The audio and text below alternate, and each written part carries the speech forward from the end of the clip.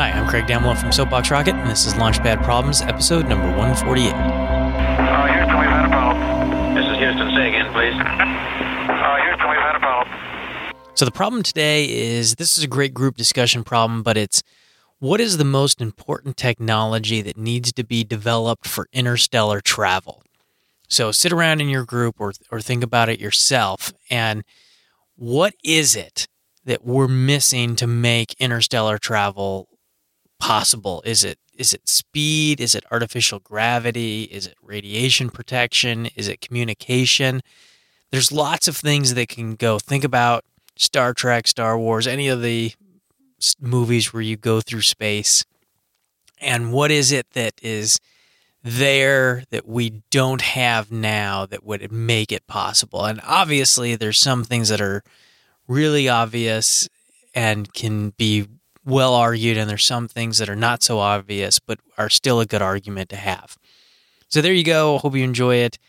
If you have any emails, if you have anything to email or any suggestions or your solution to this problem, you can email lpp@soapboxrocket.com, or we can talk about it on Twitter @soapboxrocket. Thanks.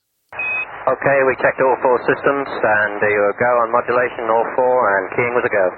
Roger, you're loud and clear here also. So that I would give my opinion on this one, and for me, it's countering time dilation. So they really don't address this in a lot of movies. Rama did it in the book series, but the issue that as you approach the speed of light, time slows down. In essence, time slows down for you. It seems like it's running normally, and this is the twin paradox that you take one twin, send them away from Earth at the speed of light. When they come back, their twin will be older than them. And I think that's a real problem that would have to be addressed, because the only other solution is colony ships.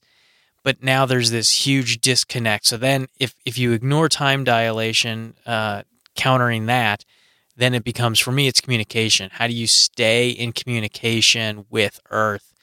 And that can bring up a lot of issues too. Or if it's not Earth, with other ships, with whatever it is. So that's my solution. What's yours? You can tell me on Twitter @SoapboxRocket or via email lpp@soapboxrocket.com. Thanks.